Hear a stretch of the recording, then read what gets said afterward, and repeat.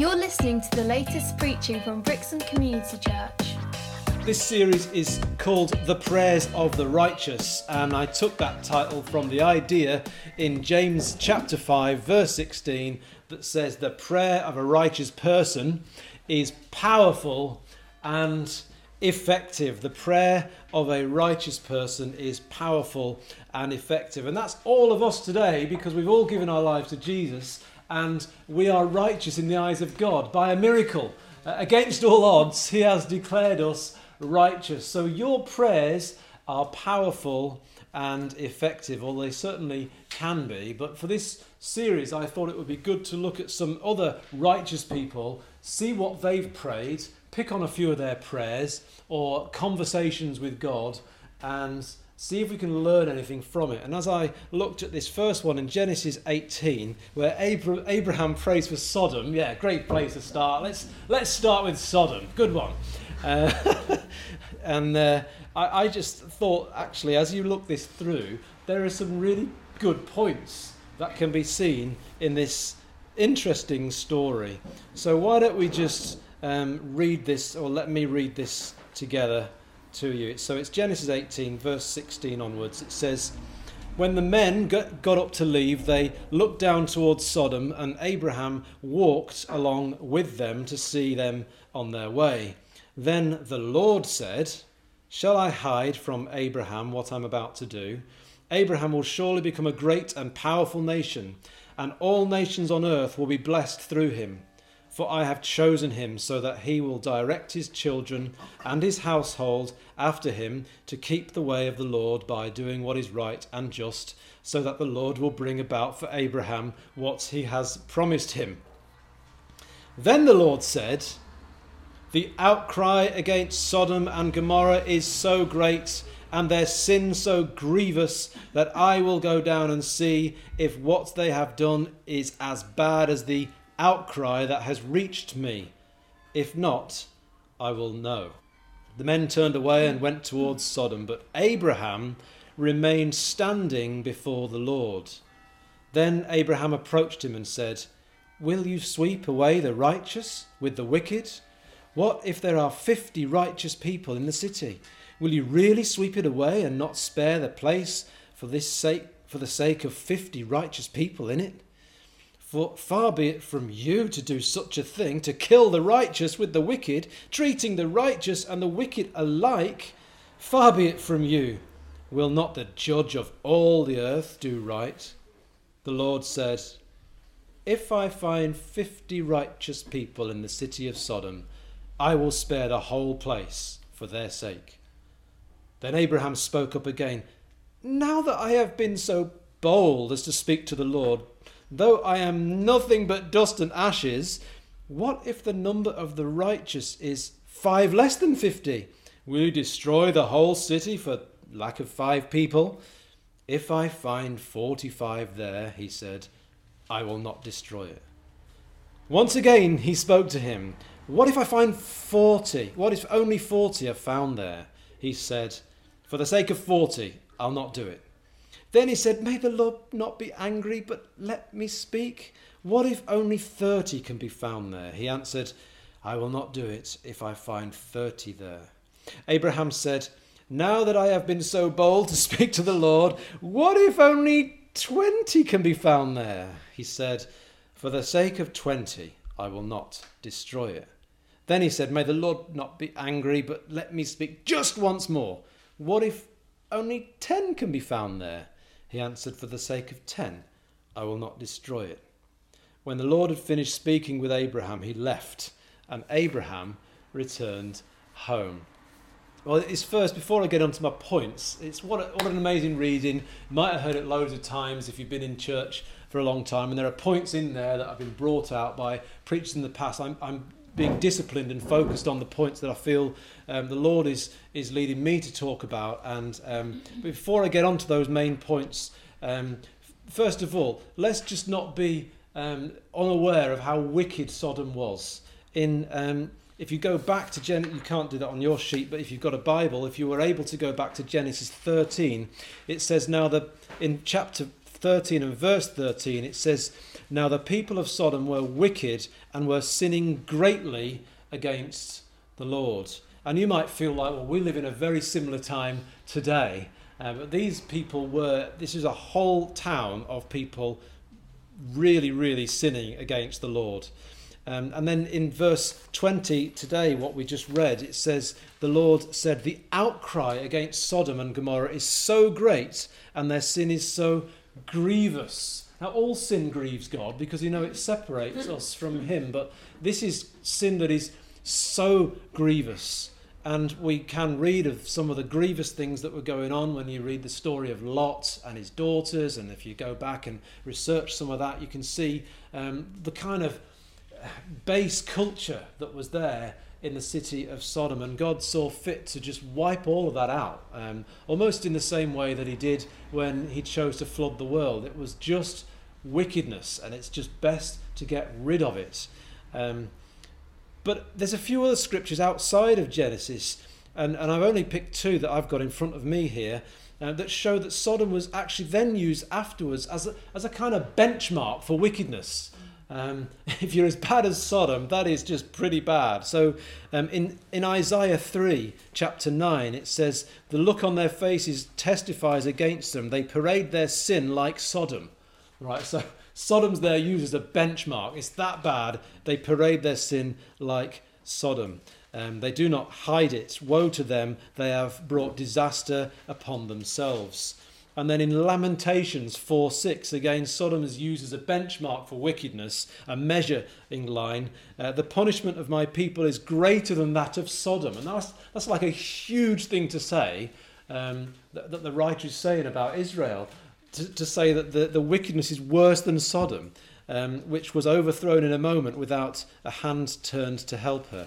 So Sodom's used as a benchmark for wickedness. It's known as a wicked place. And God is a God of justice. We sometimes sit uncomfortably with this, and we have to live with this tension in our hearts that God is a God of justice, and he must punish evil. He cannot abide, literally live with evil. And evil must be judged at some point or another. And I guess sometimes, if you're a parent or you're a teacher or you've been in some sort of management system or position, you'll know sometimes you just need to nip things in the bud before they get worse. You stop bad behaviour before it spreads. And sometimes to wipe out an entire city actually is doing the world a favour before the malaise spreads further. But God is a God of judgment. And so in our reading today in verse 20, the Lord says the outcry is so great that he's going to go down and see for himself, which is a little bit of interesting personification for a God who knows everything. But it's almost like God is thinking out loud so that Abraham can follow God's train of thought, which is an incredible privilege for Abraham. So let's look at Abraham's prayer, 6 quick points that I thought were very helpful for me in my prayer life. Number 1, Abraham's prayer was based on a relationship with God. In Genesis 15, it says that the Lord made a covenant with Abraham. Abraham was able to speak to God because God had made a covenant with him. Not anyone could approach God in this way. And in James 2 and 23, it says that Abraham believed God, it was credited to him as righteousness, and he was called God's friend. Wow. So out of that friendship, Abraham felt he had the liberty to speak to God on behalf of a city. We have a friendship with God also. And like Abraham, our prayers need to be based on that relationship with God. If you're listening either online or in this room, and you've got something in your life that is sinful and it's causing a barrier between you and God, then you might find that when you deal with that sin, your prayers get through. And in fact, you might find that your prayers change tone as well and change direction. Also in our passage, it says Abraham, in verse 22, it says Abraham remained standing before the Lord. I like that verse. I like the idea that Abraham, in verse 22, when the other guys went off to do their business, the Lord remained, and Abraham was able to remain standing in the presence of God. We too are able to do the same. Abraham had a covenant with God, and so do we. In fact, our covenant is better than Abraham's. It says in the book of Hebrews, Abraham's covenant is obsolete, and ours is new and fresh and brings far more liberty. So Abraham was able to stand before God because of the covenant they had in Genesis 15. But we're able to stand before God because Jesus shed his blood, tore the veil between us and God, and we have direct access to the throne room of grace. Do we use that privilege? And I use the word use carefully. Do we make best of that privilege that we have in having full access to God? And then when you go to verse 23 in our passage on your sheet, it says, Abraham approached God. We also have the ability, out of relationship through Jesus, we have the ability, the privilege, and I even dare say the right to stand before God and to approach God.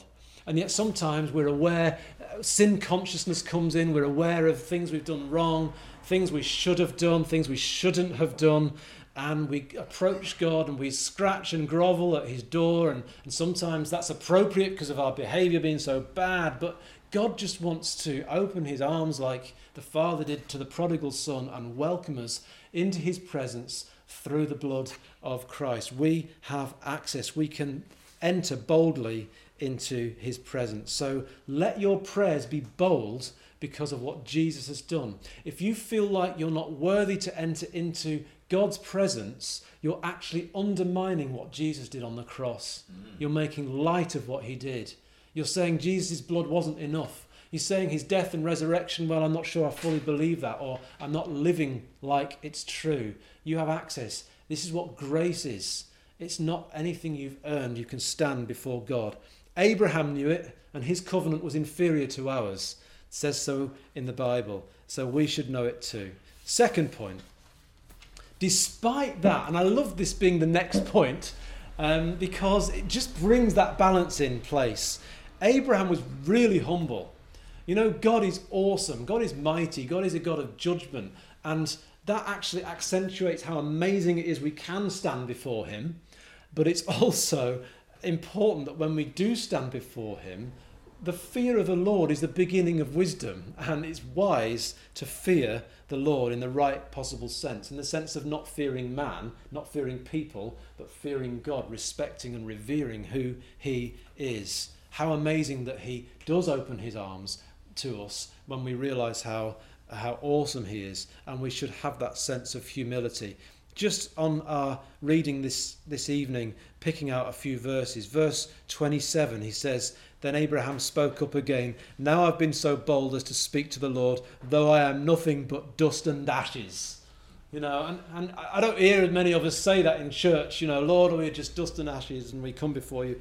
And in a sense, there is a way in which we don't have to speak like that because Jesus took all that punishment for us. But there's a humility there. There's a respect. The writer in Ecclesiastes, Solomon, said, God is in heaven and I'm on earth, so I'll let my words be few.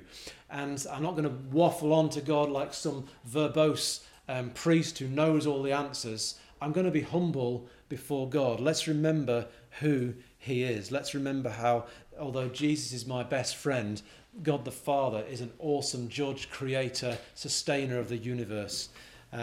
He says in verse 30, May the Lord not be angry, but let me speak. Again, he says it in 32, May the Lord not be angry, but let me speak just once more. He's fearful of displeasing God with his prayers. I think we need to come humbly before God. When we do actually come to pray, and even when we come to pray tonight, we need to be in awe of the fact that we can come before a majestic, powerful, awesome God. Our third point is that his prayer was rooted in compassion for people. And as I was reading it, I wanted to, and I will do, I'll go off into this idea of our prayer for the lost. And then I thought about it and realised that Abraham wasn't even praying for Sodom. He was praying for Lot and his family. He was just praying for the righteous, wasn't he? So there's kind of this difference, I feel, that Abraham was as I choose to read it, Abraham was just praying for the righteous to be saved. Yeah, wipe out the wicked, that's fine, but save the righteous and be a God of justice and honesty, and be the God that we know you are. And so it's right that you wipe out the unrighteous. And he was just praying on behalf of the righteous, and we should do that. But I would like to extend that and say God loves sinners, and he wants us to pray for the unrighteous too. Abraham's prayer, though, was rooted in compassion for people. A sense of justice meant that he didn't want to see the righteous punished, but it's also possible that he anticipated the judgment that was to follow. Now, if you were able to skip forward one chapter, Genesis 19, 24 to 25, God is true to his word. Genesis 19, 24. Then the Lord rained down burning sulphur on Sodom and Gomorrah from the Lord out of the heavens. Thus he overthrew those cities and the entire plain, destroying all those living in the cities and also the vegetation in the land. So it's possible that Abraham could see what was going to happen. He's fearful of God's wrath and what that means for the righteous. But we should also be praying as Christians for those who are not Christians, because that is the kind of punishment that is waiting for those who don't accept Christ. The same way that Abraham saw that judgment of the wicked, and this is part of the gospel we sometimes like to cover over and make easy just to not talk about too much. But it's all through the New Testament that there is judgment for those who don't accept Jesus. And I just picked one scripture to illustrate this. In 2 Thessalonians 1, verses 8 to 9, it says, "He will punish those who do not know God and do not obey the gospel of our Lord Jesus." That's accepting Jesus as your Saviour, who died for your sins, who don't obey that truth. They will be punished with everlasting destruction and shut out from the presence of the Lord and the glory of his might. That's a terrible, terrible fate for those who don't know Jesus. And that's why we should be praying not just for the righteous, but also for the unrighteous. Because there's people in our world, and everyone in this room will know somebody who hasn't accepted Christ as their Saviour. And you will know someone that you love, and they haven't accepted Christ as their Saviour. And the stark reality, I'm not telling you this, the Bible's telling you that they're going to meet a horrible end when they die. And that's not something I want to say, but I've just got to preach the full gospel, haven't I? I've got to preach the whole truth. We need to be praying for those people in a way that has a sense of urgency and love, because we know that God loves them even more than we do. And I've written down a few things here that I find about praying for the lost to be difficult. 3 things. Number 1, I find praying for the lost difficult, and I'm thinking of someone in particular right now, actually, who I know I should be praying for more, or feel like I want to be praying for more, and I'm not doing. Number 1, there's a spiritual enemy at work to thwart our prayers. I just believe that sometimes the enemy just doesn't want us to pray, because just as God heard the outcry, remember in our story, God's heard this outcry against Sodom, and then he's going to do something about it. God hears the cry of your heart. And there is an enemy who knows that God listens to the outcry and responds. As we see in this passage, he responds. He responds to Abraham. And the enemy doesn't like that. And he will do any trick in his book to stop me praying for my unsaved friend, relative, neighbour, whoever. Number 2, reason it's hard to pray for the lost. We may feel like giving up when things don't change. Sure, we've all been there. And there may be even people who you've been praying for better than I have for the people I pray for, and you don't see change. We're going to learn from Abraham today about how to be persistent, because that's what he was, wasn't he? He kept coming back to God. 6 times, in fact, he went to God. And my 3rd reason I find it difficult is it's easier to have a heart for loving Christian brothers and sisters. Let's be honest. And actually, there's nothing wrong with that. And I'd like to kind of say, well, if you find it hard to pray for the lost, at least start with praying for your loving Christians and brothers and sisters. And as God blesses them, pray that blessing will just show to others. I mentioned earlier, before I started properly, that by this will all people know that we're his disciples by the way we love each other, pray for each other and care for one another. And that in itself can be a great witness. That's part of God's plan, that we're recognised by the outside world by our love for one another. So great, pray for the righteous, go for it. But if we're not praying about people who are going to meet an eternal destruction, we're not entirely praying in line with God's heart, because God does love the unbeliever. He does love people, and unfortunately they have free will. And so we're just going to keep praying to God about those situations.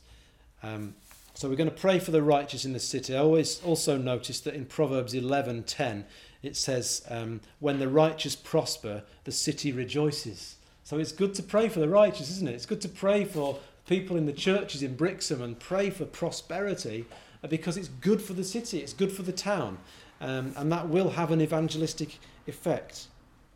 The more we stand before God, though, the more I get in his presence, the more I get this right and carve out time for him, and the more I choose to tune into God while I'm driving rather than tune into some rubbish radio, the more I get before God, the more I stand before him and approach him like Abraham did, the more his heart rubs off on me. The more you spend time with someone, the more they rub off on you. And the more I spend time with Jesus, the more like him I become. And Jesus cared for the sinner. He cared for the lost. And that's the characteristics I want to adopt. My fourth point is that Abraham knew God's character, and he prayed in line with God's character. Look at verse 25 again. Far be it from you to do such a thing. Abraham knows who God is. He knows God, and he knows far be it from God to do such a thing. He knows that God is a God of justice, and he prays in line with God's character. I find that useful. I find that helpful. When I'm praying for things, I think about who God is, and sometimes it's good just to start with praise. Start with just praising God for who he is. And as I start to open my mind to who God is and what his character is, I start to see how he would see the situation I'm going to pray for. Far be it from me to do, I keep saying that. Far be it from you to do such a thing, to kill the righteous with the wicked, treating the righteous with the wicked alike. Far be it from you, he repeats. Will not the judge of all the earth, Abraham knows who God is, will he not do right? He knows that he's a judge, and he knows he's a righteous judge, and he keys into that in his prayer. And I recommend that to you as you have needs, as you have worries, you have wants, you have desires, you have problems. Start with a bit of just praising God for who he is. Open the Psalms and start to look at how the psalmist described God, and start thinking about who he is, and then use those attributes of God and apply them to the situation you're praying for. I need guidance, Lord. And the Bible says, the Lord is my shepherd. God, you're my shepherd. You're going to lead me. You're going to guide me. And you start to pray into who his character is. And you're praying from the words of the Bible itself, God's word, speaking it back to him. It's got to be powerful. Abraham knew God's character, and he used that in his prayer. Fifthly, he was persistent. And so just to look at some of the bits in verses 24 to 32, he goes back to God 6 times. First of all, what if there are 50? And then what if it's 5 less than 50? Then it's 40. May the Lord not be angry, but what if it's 30? And there's 6 times he makes his request to God. And some people debated, why did he not stop there? Why don't you just whittle it down, get it down to 1, That's a mystery that we can ask another day. Maybe he just knew he'd spent his tokens. That was it. It actually says the Lord left, I think. So maybe God's just said, when the Lord had finished speaking with Abraham. That's actually interesting. Maybe that's our answer. God decides when the conversation's over. The last verse on our snippet, when the Lord had finished speaking with Abraham, not when Abraham had finished speaking with the Lord. I like that, actually. But anyway, he goes 6 times. He's persistent. It's a little bit audacious. It's a little bit cheeky. But God doesn't rebuke him for it. He just responds every time. And I think that's a wonderful thing about his character. And we'll look at that in our last point, that God listened. But I wanted to remind you that Jesus encourages such persistent prayer too. He told a parable in Luke 18 to show them that they should always pray and not give up. And here it is. In a certain town there was a judge who neither feared God nor cared what people thought. There was a widow in that town who kept coming to him with the plea, "Grant me justice against my adversary." For some time he refused, but finally he said to himself, "Even though I don't fear God or care what people think, yet because this widow keeps bothering me, I will see that she gets justice so that she won't eventually come and attack me." And the Lord said, "Listen to what the unjust judge says." Now we've just seen how God is a just judge, and Abraham knew that and we know that. And so it's almost by way of contrast. If an unjust judge will respond to persistency, how much more our Heavenly Father? He goes on, Jesus goes on to say, "And will not God bring about justice for his chosen ones?" Not the widows who the judge doesn't care about, but you're his chosen ones, "who cry out to him day and night." Sometimes you can't sleep at night and you wake up and you've got something on your mind and you just have to cry out to God. And then and I know someone in this room calls it the night watch. I've been doing the night watch. And then they're crying out in the day as well. He hears your cry. Be encouraged. There are reasons he doesn't answer straight away. Multiple reasons that we don't understand. Some of them we do understand, some of them we don't. But just keep crying out because he hears. Don't give up. Jesus told this parable specifically so that you wouldn't give up. It says so at the top of the parable. The reason for telling the parable was so that you would always pray and not give up. Jesus goes on, will he keep putting them off? I tell you, he will see that they get justice, and quickly. Well, that's in God's timing, isn't it? However, when the Son of Man comes, will he find faith on the earth? What a nice ending to the parable. Because I think the fact that you did pray persistently showed faith. Because you can pray once or twice and give up. But the prayer of faith is sometimes the one that prays night and day and continues until something changes. The final point I wanted to point out to you was that God listened. Thank the Lord. And every time Abraham went back, I said he went to him 6 times, every time God answered. What a wonderful model for prayer this is. This story is in the Bible for a reason, and I believe it helps us to model our conversation with God. It's not a one-time event. And when you go back to God, sometimes you modify your prayer because you've had some time to think. Some people think Abraham went back to God days later. It might have not all happened in the same time. There's nothing in the Bible saying either way. But there's a possibility God and Abraham were having this dialogue over time, but God always listened.